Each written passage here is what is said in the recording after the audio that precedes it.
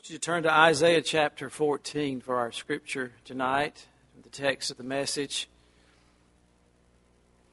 Isaiah chapter 14. What a beautiful and moving and complicated and amazing book the book of Isaiah is. The Puritans call it the fifth gospel because so much of the prophecy of our Lord and Savior, His passion, His work is there. The beautiful Christmas portions of Scripture, the beautiful Scriptures that speak of His passion are there. But here we find in the 14th chapter a very dark place where the Holy Spirit pulls back the veil of the unseen for just a moment and allows us to peer into eternity past, where we see a great conflict and where sin began. It did not begin in the Garden of Eden.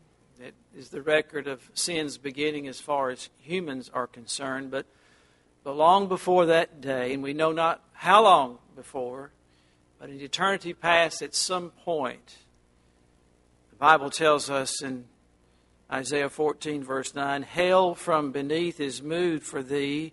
He's speaking here to this anointing cherub to meet thee at thy coming. It stirreth up the dead for thee, even all the chief ones of the earth. It hath raised up from their thrones all the kings of the nations. All they shall speak and say unto thee, art thou also become weak as we? Art thou become like unto us?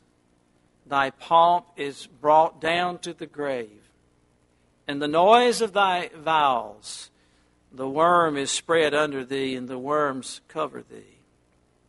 How art thou fallen from heaven, O Lucifer, son of the morning? How art thou cut down to the ground, which didst weaken the nations? For here is the root of sin, the root of all sin. For thou hast said in thine heart, I will ascend into heaven. I will exalt my throne above the stars of God. I will sit also upon the mount of the congregation in the sides of the north. That Psalm's descriptive phrase of where God resides. I will ascend above the heights of the clouds. I will be like the Most High. Yet thou shalt be brought down to hell, to the sides of the pit. They that see thee shall narrowly look upon thee and consider thee, saying, is this the man that made the earth to tremble, that did shake kingdoms, that made the world as a wilderness? We live in a fallen world. All around us has been touched by the fall of Lucifer, the son of the morning. We see it as a place of beauty, but I remind you, this is a far, far cry from what our God originally created this place to be. But praise His name, it will be restored one day. I, John, saw a new heaven and a new earth. Thou hast made the world as a wilderness and destroyed the cities thereof that open not the house of His prisoners.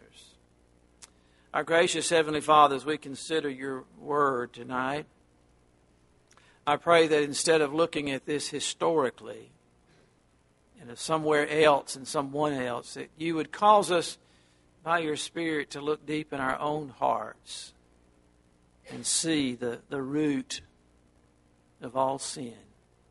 Oh, Lord, help us by Your Spirit to see these things by examining ourselves and, Lord, appropriating the grace that You so freely offer. We pray in Jesus' precious name. Amen. The early church made a list of sins often referred to by people today as they look down their noses at anything godly, that have been down through tradition listed as the 7 deadly sins. I would correct that and say all sin is deadly. The soul that sinneth, it shall die. The wages of sin is death. But they did make a catalog of sins, the 7 deadly sins: pride, greed, luxury, lust, anger, laziness, gluttony. Now you might see them arranged a little differently or titled differently, but usually always at the top of that list is the sin of pride. Nowhere do we see this so blazingly portrayed than the description of Lucifer in the text that we read. The angel of light, who because of his ruling, pervading pride, was expelled from heaven to become Satan, the devil, the prince and the power of the air. There's so much mystery and secretiveness here. The Scripture just declares what took place. But it's unthinkable to us that Lucifer began to reason there in the very presence of God, triune Godhead, and came to the conclusion by his own reasoning that God was not really God, but he was another created being likened to himself, one that could be usurped, one that could be have victory over, and one could rise above. How foolish that is. And yet the proud heart of man says the same thing, if not in so many terms. I will exalt my throne. I know more than or better than God knows. I will make my own decisions. That Lucifer's sin was pride is not only clear in the text in Isaiah, and we notice there in verse 13, 5 haughty I wills. I emphasize them in the reading of the text. I will ascend into heaven. I will exalt my throne above the throne of God. Unthinkable, isn't it? I will sit also upon the mount. I will ascend above the heights of the clouds. I will be like the Most High. That Lucifer's sin of pride is not only clear from this text here in Isaiah, but from the warning, amazingly, that Paul gives the church in selecting elders or pastors. And in those qualifications there in 1 Timothy chapter 3, verse 6, he declares that a bishop or a pastor should not be a novice or a brand new convert. Do you know the reason? Paul gives the reason, lest being lifted up with pride, he fall into the condemnation, or literally the same condemnation of the devil. In other words, the sin that occasioned Lucifer's condemnation would overtake that new convert placed in such a place of authority and of God's choosing. One thing is clear from our text. God will not tolerate pride in His presence. Have you noticed that? What did He do the moment pride entered into the sides of the north, the very throne room of God? He cast it out. There are three main Hebrew words used for pride in the Old Testament. One is arrogance, haughtiness, or lofty thoughts about oneself, supposing one to be higher or better or smarter or whatever than they really are. We really are a haughtiness, an unfounded haughtiness, lofty thoughts, or majesty, pomp, swelling. We often use the saying, don't get the big head, and that's the picture of that Hebrew word, swelling one's head, one's thoughts about themselves, inordinately so. It also has the connotation of presumptuousness. I should go first. I deserve the place of honor. I am the best in the class or on my team or in my department at work. I should not be overlooked. After all, I'm better than the rest. In the New Testament, there are two Greek words, one used figuratively, and it means to swell with smoke. It's kind of humorous, these words where pride is taken from, to swell with smoke, or as, and this is the word used in 1 Timothy 3:16, not a novice lest he be lifted up with pride, or to inflate with self-conceit. The other describes a braggart or a boaster. And so we can deduct that one filled with pride would conduct oneself with a lofty air and preoccupation with one's self, and in doing so being lifted up above others in his thinking. The poet said, how baseless is the mightiest earthly pride. The diamond is but charcoal purified. The lordliest pearl that decks a monarch's breast is but an insect's sepulchre at best. You see how unfounded pride is? Pride is demonic, devilish. It is destructive. Eve sinned, being tricked or beguiled by Satan, but Adam sinned, the Bible tells us, with eyes wide open. He desired to act independent of God, his Creator, decided he could do so without a problem, and willfully and willingly took the forbidden fruit. Adam knew exactly what the problem was and what he should not do, sinning independently and high-handedly against the revealed will of God. It is said that in 2 Chronicles 26 and verse 16 of Uzziah, a king of Judah, greatly blessed of God, when he was strong, his heart was lifted up to his destruction. What a picture. Our hearts lifting us up to destruction. It reminds us of another portion of Scripture, pride goeth before a fall. His heart, he was strong when his heart was lifted up to his destruction, for he transgressed against the Lord his God and went into the temple to burn incense, something a king had no authority or permission or business doing. He transgressed the lines that God had drawn and designed for him. Do you see that God, it is He that hath made us and not we ourselves? He has made us in our gender, what we are, male and female. Those are restrictions, those are guidelines, those are the boundaries that describe us. He has placed us in certain offices or callings. Again, the description of God, the delineation of God of who we are. He has bound us to certain time periods. We are born today. We've been called to the kingdom for such a time as this. We can live in the past or in the future, but it's a waste. We're placed here today, tonight, for this hour, at this time. The book of Acts tells us our very race and the bounds of our habitation, where we were born, where we're from. As in the South, people are very proud about where they're from. What county are you from, is what the Southerners will ask.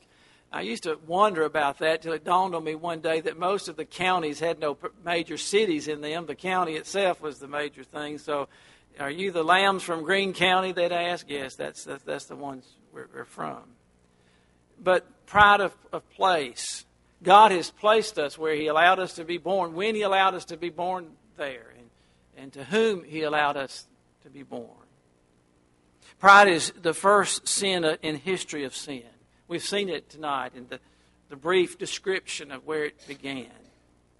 Jehovah God showed His abject displeasure by smiting King Uzziah with leprosy. In fact, leprosy is a sign of course, a symbol of sin in the Bible, and specifically of pride. God often would smite those with pride who became, with leprosy, became lifted up with pride. We could say there is no sin so despised by God and so severely judged by Him in all the Bible. And listen carefully just to some verses of what the Scripture says. For example, in 1 Samuel 15:23, rebellion is as the sin of witchcraft, and stubbornness is as iniquity and idolatry. Psalm 101, verse 5, him that hath an high look and a proud heart will I not suffer. Psalm 138, verse 6, though the Lord be high, yet hath He respect unto the lowly, but the proud He knoweth afar off, or He keeps the proud at distance. Can you imagine that? What a picture that is, God holding off the proud in heart from Him. We heard in the Scripture reading tonight that the Bible says, draw near to God and He will draw near to you. The thing that will keep and separate us from God, the dividing thing, is that attitude of pride. Notice the bone-chilling words of Proverbs 6 and verse 16.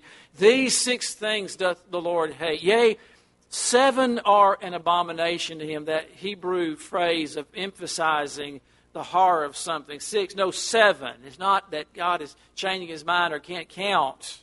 It's a thing of emphasis. And the last one that is added is worse than them all. At the top of that list, the awful list, is a proud look. A look. God hates a proud look. The writer of Proverbs tells us, because it comes from a proudful heart and is absolutely unfounded in any of us. We have nothing to look down upon someone. We have no lofty perch to look down in pride upon someone else. We're all sinners saved by His great grace. But behind that look is a world of iniquity that leads to the other abominations recorded in that list of 7. Proverbs 13, verse 10, only by pride cometh contention. I can tell you how every argument starts. Why every division comes. Why every problem comes between a husband and wife or friends or parents or whatever the situation.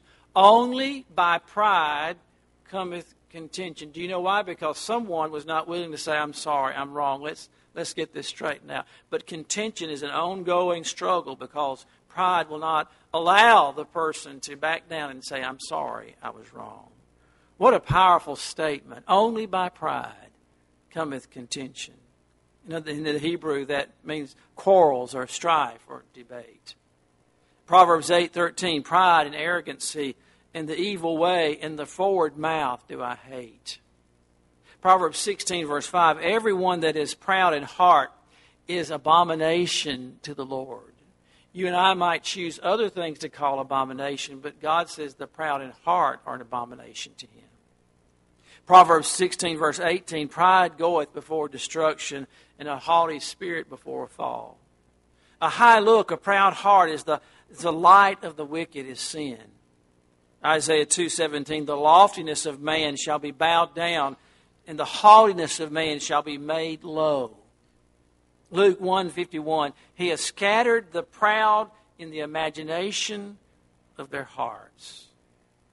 The declaration of 1 John 2, verse 16, for all that is in the world, the lust of the flesh and the lust of the eyes and the pride of life is not of the Father, but it is of the world. At the heart of worldliness is the sin of pride.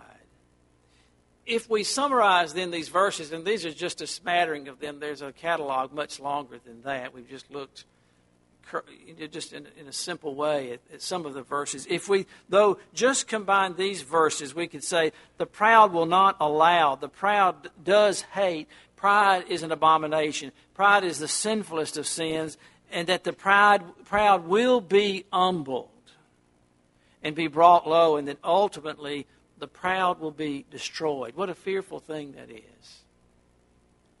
When we think of the destruction of Satan, we read there his expulsion from heaven, but the writer of Isaiah intimates that he will one day be looked down upon by the entire creation.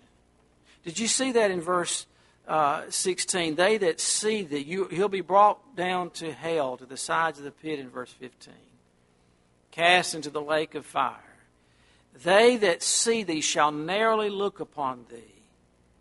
Oh, what a career Lucifer has had in his prehistory days, as we've looked at in a glimpse here, and then as he wages such warfare as the prince and the power of the air, even as we speak.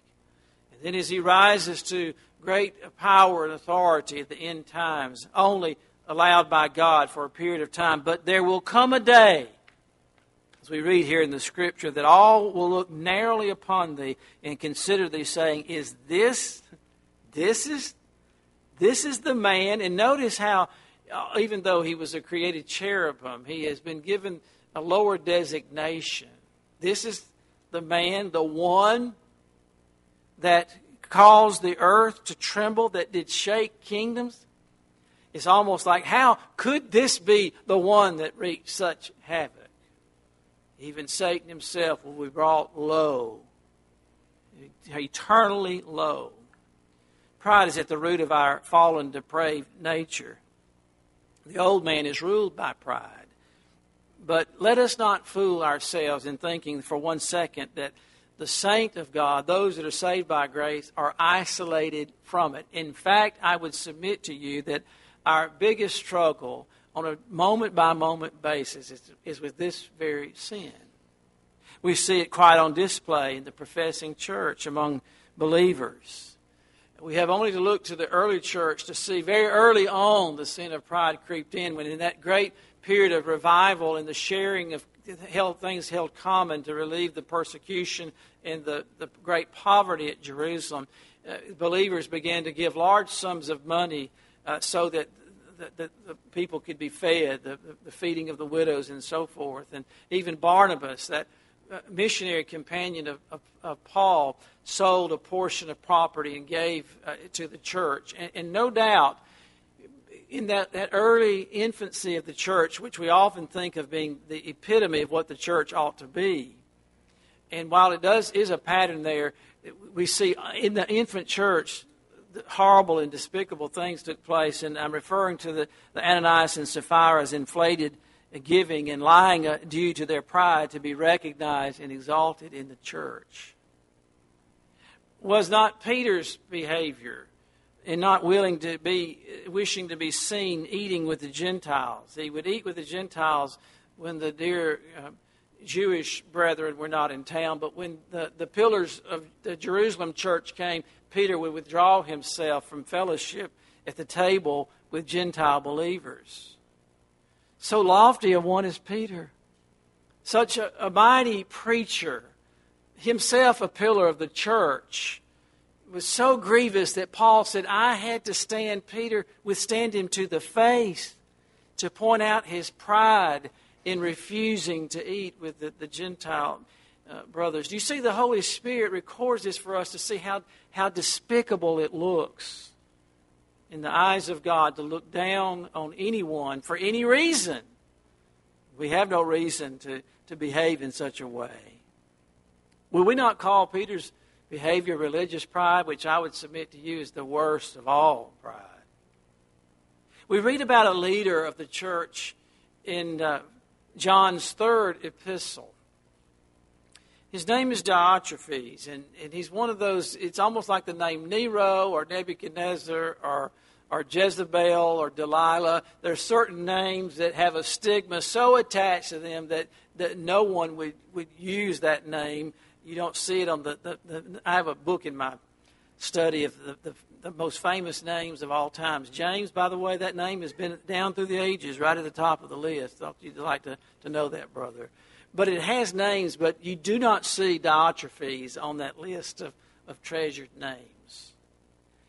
The Bible describes him horribly. If you had to have your name recorded in the Scripture for all to see, you would not want it described in this way when John writes that Diotrephes, who, by the way, loveth to have the preeminence among them, and his prating malicious words against the apostles, and taking it upon himself to cast those from the church fellowship which he didn't like. How prideful can you get?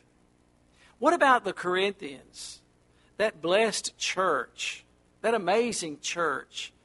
We've already mentioned that the fact that there was a church at Corinth at all is absolutely amazing. So blessed. They had some of the most illustrious ministers of their day to minister to their congregation.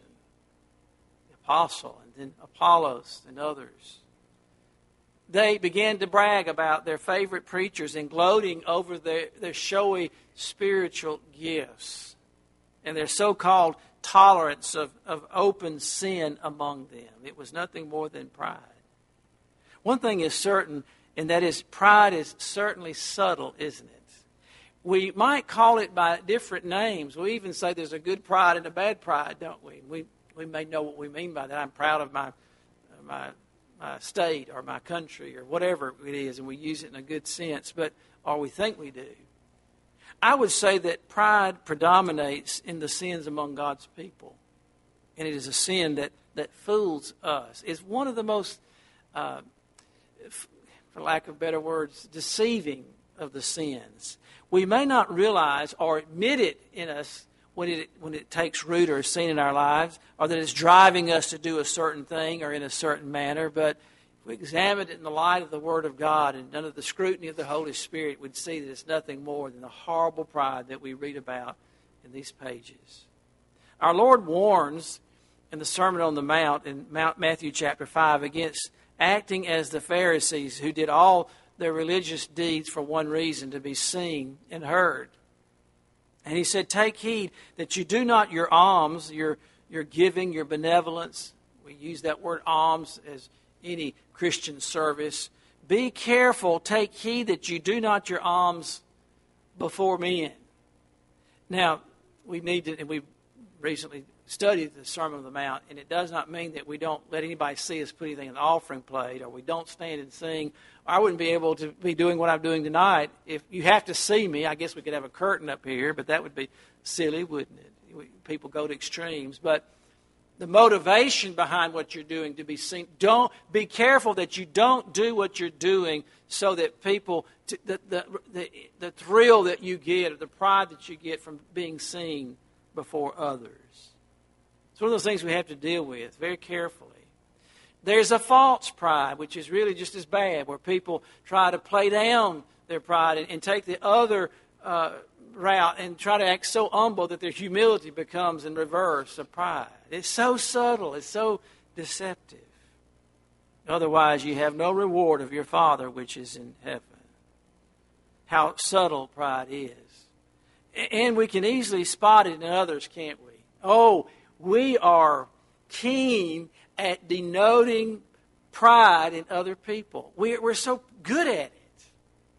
We can spot it a mile away, but find it very, very difficult to locate it in ourselves. And why beholdest thou the mote, the speck that is in thy brother's eye, but considerest not the beam that is in thine own eyes? That's almost a comical picture there, isn't it? Walking around with a log sticking out of your eye. Thou hypocrite, first cast out the beam out of thine own eye, and then shalt thou see clearly to cast the mote out of thy brother's eye. God sees it that way. That's why He gives us such an exaggerated, if you will, picture of it, that it looks in God's sight, the beam would be like a log sticking out of our eye. So ridiculous, so horrible, so wrong.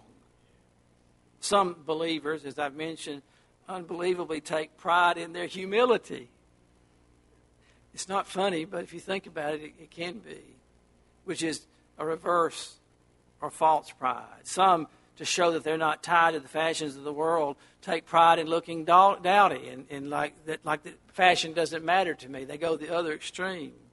Someone has noted there's a pride of face, there's a pride of race, there's a pride of grace, there's a pride of place, there's a pride in natural gifts, a pride in gifts of providence, and even pride in the gifts of the Spirit, if you can imagine.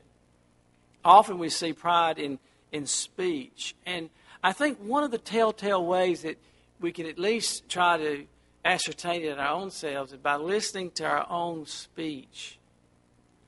When we, in most of our conversations, hear the personal pronoun referring to ourselves, most often in our conversation, we ought to look a little deeper and we may see the sin of pride. We often see it in criticizing others when we seek to lift ourselves up in the minds of our hearers. We drag someone down to elevate ourselves. We can easily hear it in the Pharisees' prayer, which is such a clear and ugly picture of what we're talking about here. God, I thank Thee that I am not as other men are, extortioners, unjust, adulterers, even as this publican. Can you imagine? The poor guy was there repenting and weeping his heart out before the Lord. Lord, I'm so glad I don't have to do that. Oh, how he's been brought low. What a despicable sinner he is.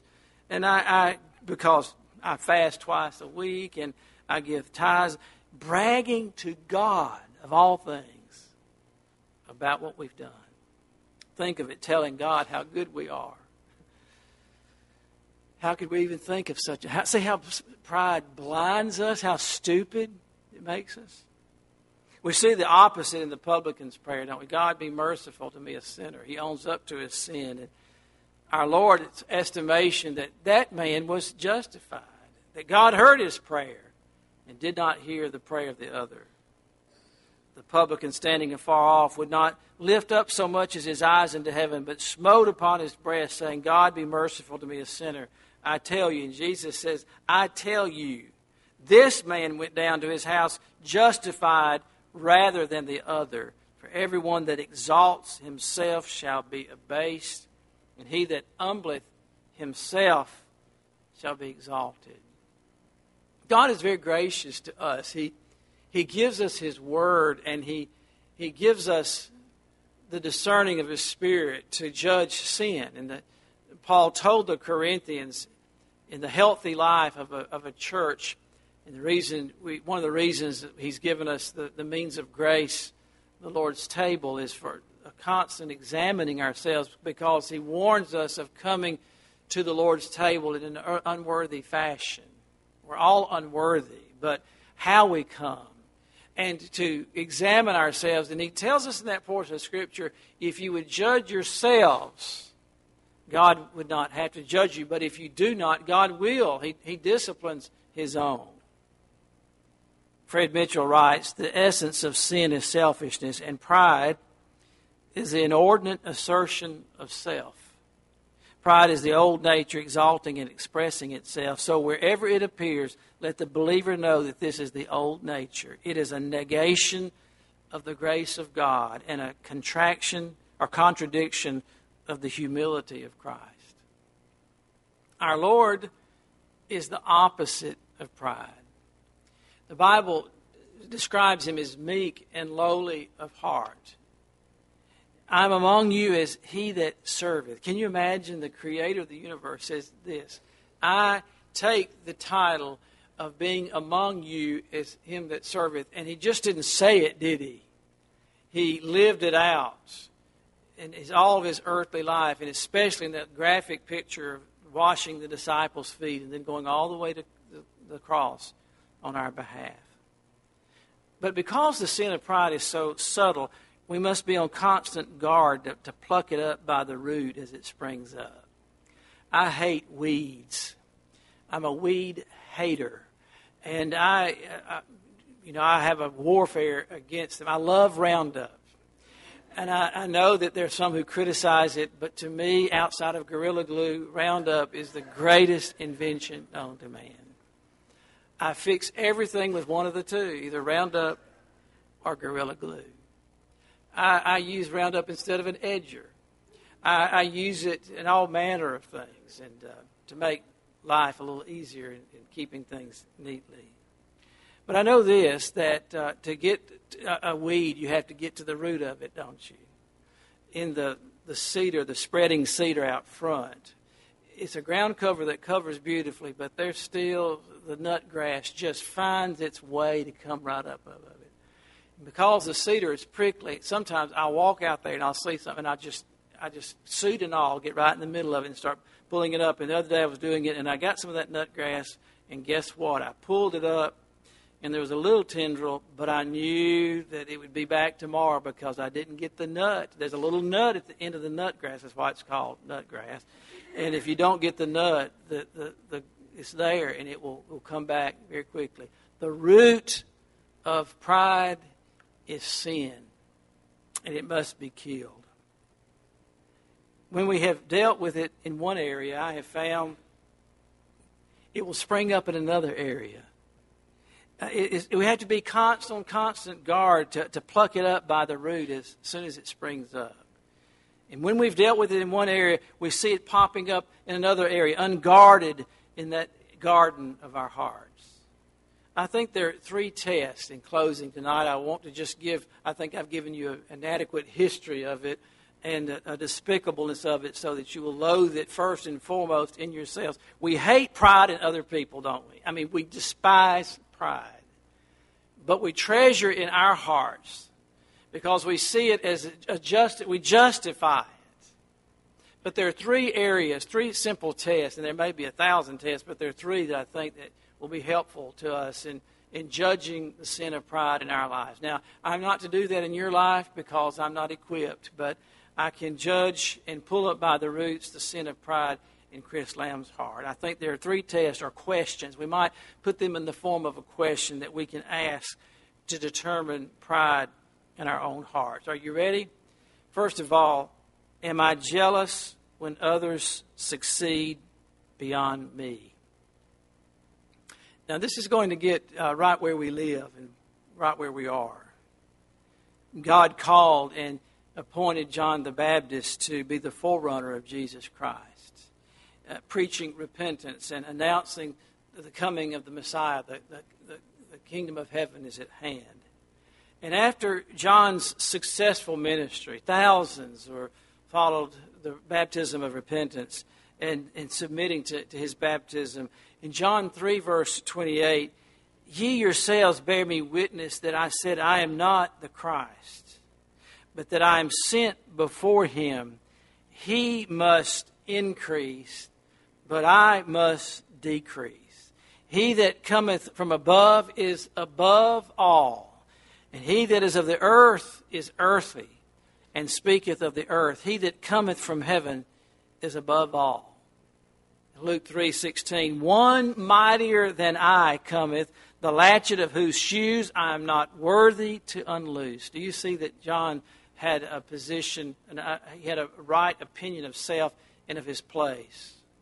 A lesser person would have pointed to the crowds, would have pointed to the applause and the people crowding to him, and have seized upon that and made himself a religious empire. But John the Baptist was careful to say, it's not me you're looking for. It's not me you came to see. It is the Son of God. He must increase, but I must decrease. John's ministry was short. He was used to prepare the way of the Lord. It's not the length of one's ministry, but it's being obedient to the Lord. And you see how quickly he was. I'm not even worthy to untie his shoe. That was a description of the lowest bond slave, the lowest slave that would untie the master's shoe. I'm not even worthy to be the one who would take off his shoes. He lived out this teaching, didn't he? Amazing man. Our Lord said that none was born among men greater than John the Baptist. That's what Jesus said of John the Baptist, not me. Talking about compliments. Talk about something that you could be proud over. Wouldn't we be proud if the Lord said, that one is greater than anyone else who's ever come? But it only abased John. I doubt whether he heard that or not. Jesus said it about him. He lived out this teaching when in bonds, and some preached Christ out of contention. You know, the Apostle Paul said that nothing be done through strife or vainglory, but in lowliness of mind that each esteem other better than themselves. What a tall order that is. That everybody treat other people better than you would treat yourself. And he lived it out when he was in prison. And others use the occasion, as they often do, when someone is brought low who's been used highly in the Lord's work. Paul said, well, let them talk, let them preach. At least Christ is being preached. Even if they use me and the situation or the occasion of my being in bonds, let Christ be preached. Let us ask ourselves, can I rejoice in others' success, in God blessing them openly while seemingly keeping me or you in obscurity? There's a little track, you may have seen it. It's called Others May, But You Cannot. It's a really thought-provoking track. And in that it says this: others can brag on themselves, on their work, on their success, on their writings, but the Holy Spirit will not allow you to do any such thing.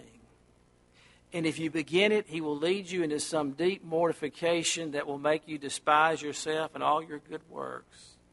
Others will be allowed to succeed, or having a legacy left to them, or having luxuries. But it is likely that God will keep you poor because He wants you to have something better than gold. He may desire to teach you a helpless dependence on Him, that He may have the privilege of supplying your needs day by day out of an unseen treasury.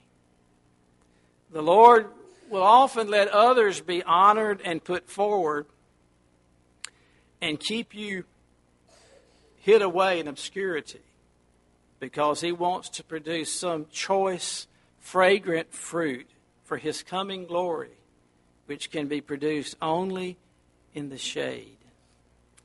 I was reading a sermon this afternoon by Charles Spurgeon on the text. He often took the most obscure text to preach on. And I have on my book plate in front of all my books, "When thou comest, bring the cloak and the books."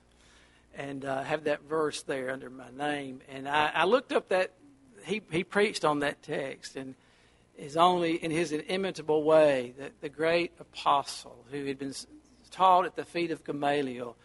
Paul came from an illustrious parentage and background of great privilege, and Spurgeon intimates that he had at one time been very wealthy, but had released all of that to the glory of Christ. That he went on to say that Paul had to have been married. No one rose to the position of the Sanhedrin that he did, and with it, he went on to describe that, but that his wife must have died, and that he was a widower, and had been reduced when he's riding in that dungeon, that prison. His cloak was some 600 miles away. And he said, "Bring me my cloak and my books." All the possessions he had on earth could be put in that verse. He had risked it all for the glory of the Lord Jesus Christ, whether by life or by death, but by that Christ be glorified. All had turned against him. No one was with him. There in that cold, dark dungeon, he asked for his cloak. Can I rejoice when others surpass me and the Lord uses them above me? Can I not be jealous of others? Well, that's something we have to deal with on a daily basis, and I'll hasten on because we could think about that for a while, couldn't we? Secondly, let me ask this question. Can I accept rejection? Now, we're asking ourselves how we can denote pride in our own lives, as if we needed questions at all. I think it's pretty obvious, but these just kind of pinpoint it, doesn't it? Can I accept rejection?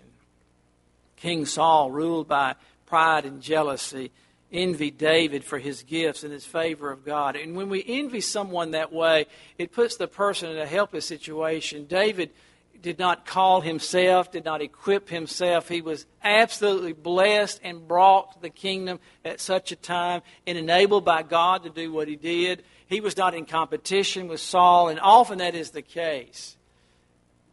Saul's pride kept him from obeying the word of the Lord and killing Agag. He was told very plainly what to do, but he decided that he knew more than God. And we often, when we sin, that's what we do. We decide God may have said it, but he really doesn't mean it, or it doesn't matter, and I'll have my own way.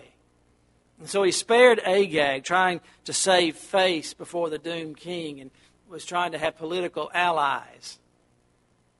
Samuel had to tell Saul, rebellion is as a sin of witchcraft, and stubbornness is as iniquity and idolatry. We wouldn't put stubbornness on that same level, would we?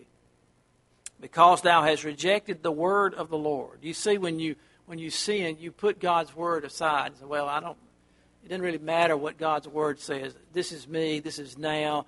We reject the word of God. Because you have rejected the word of God, he hath also rejected you from being king. Do you know that Saul, by that one act, sealed his doom as far as the kingdom being taken from him?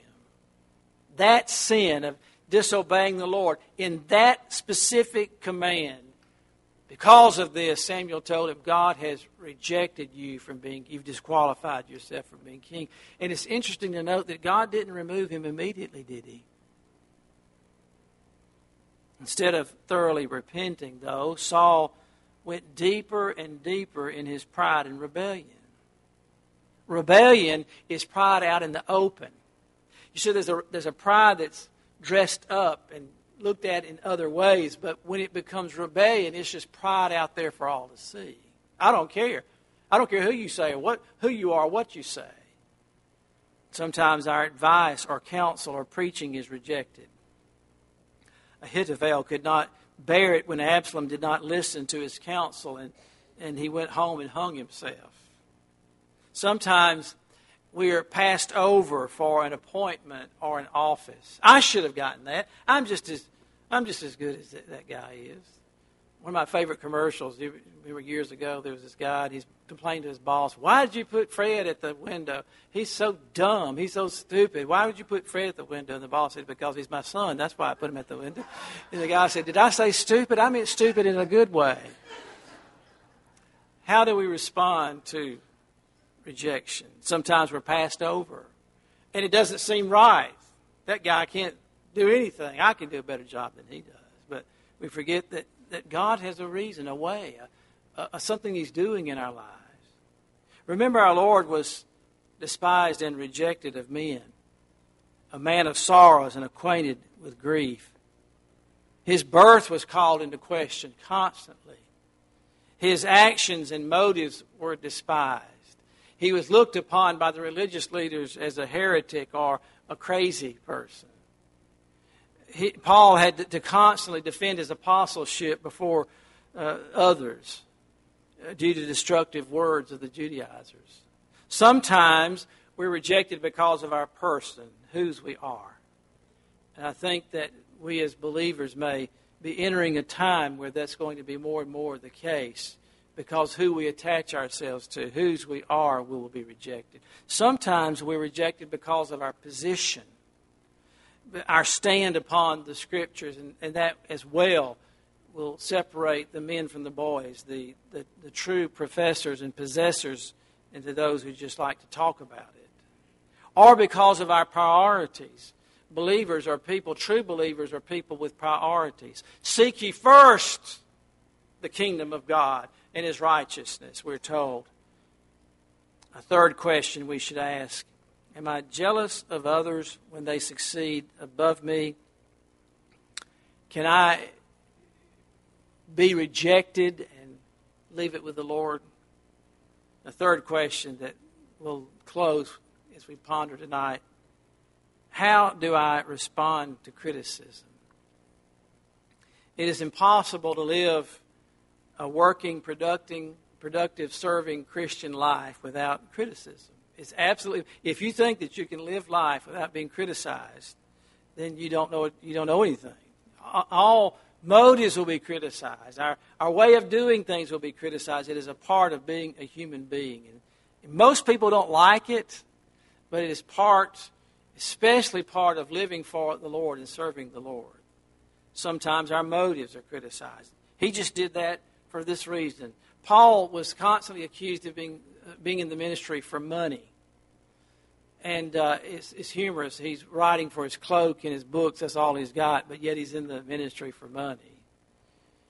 He went out of his way. He taught that it is right for those who serve the Lord publicly and who minister the word to be supported by God's people. And yet he himself put himself outside of that number and was a bivocational apostle.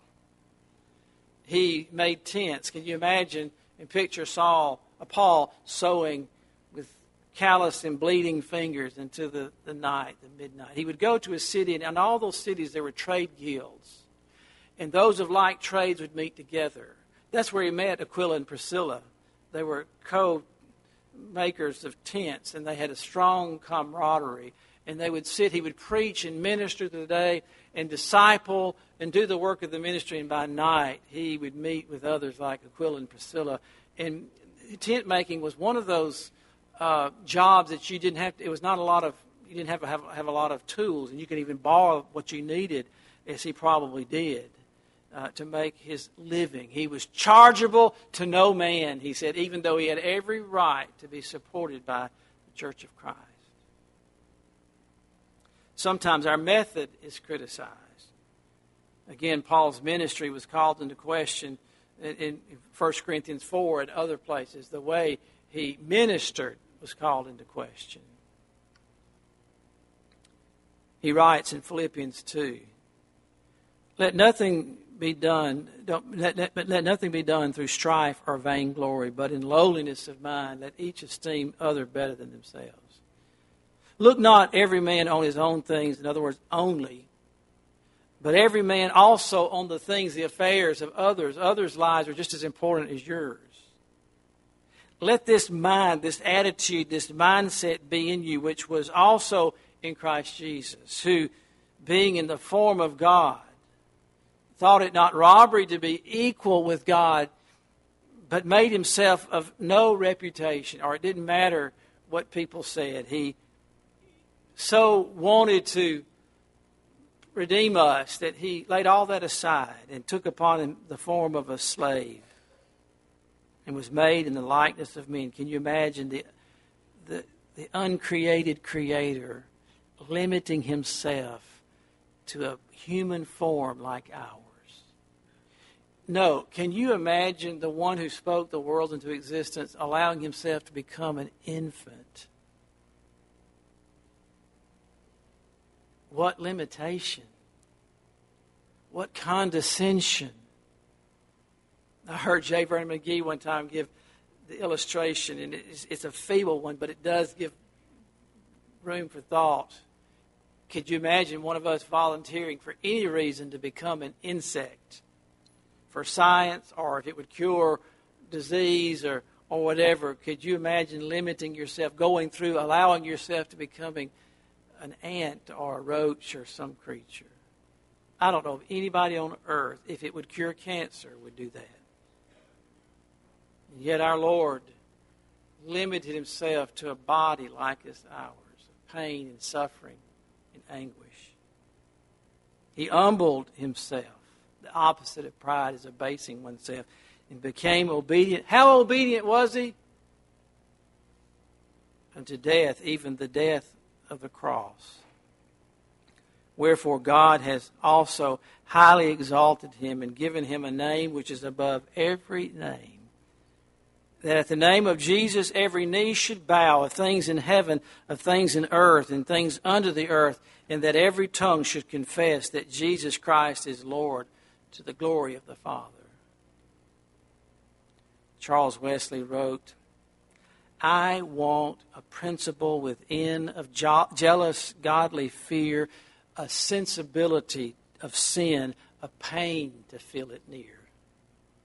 I want the first approach to feel of pride or fond desire to catch the wandering of my will and quench the kindling fire. That I from thee no more may part, no more thy goodness grieve, the filial awe, the fleshly heart, the tender conscience give. Quick as the apple of an eye, O God, my conscience make. Awake my soul when sin is nigh, and keep it still awake. If to the right or left I stray, that moment, Lord, reprove, and let me weep my life away for having grieved thy love. Oh, may the least omission pain my well-instructed soul, and drive me to the blood again, which makes the wounded whole. Our gracious Heavenly Father, as we've traced the history of pride, I pray that you would help us to examine ourselves. We as your people talk about revival and long to see you work in our midst.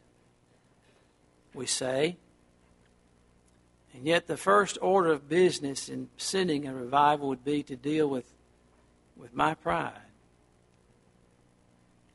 And some of the very ones that pray for revival would never go to someone and admit wrong or repent of sin or ask forgiveness or seek restoration or reconciliation. And Lord, the only one that can show us these things would be you. And so we come this evening as your people at the beginning of a new week and at the end of one that has been unprecedented as far as the far-reaching results of what may come to pass. Lord, we just want to say as your people, we humble ourselves under the mighty hand of God. We marvel at your grace, that amazing grace that has taught our hearts to fear and brought us to repentance and faith in you alone. Lord, we cannot look down our nose at others because of that grace is all from you. It's a gift. The gift of repentance was given at your hand. We were dead in trespasses and sin. when you aroused within us the fear of hell and of your displeasure and showed us the glory of our Savior. And we repent, Lord, of our unrepenting tonight.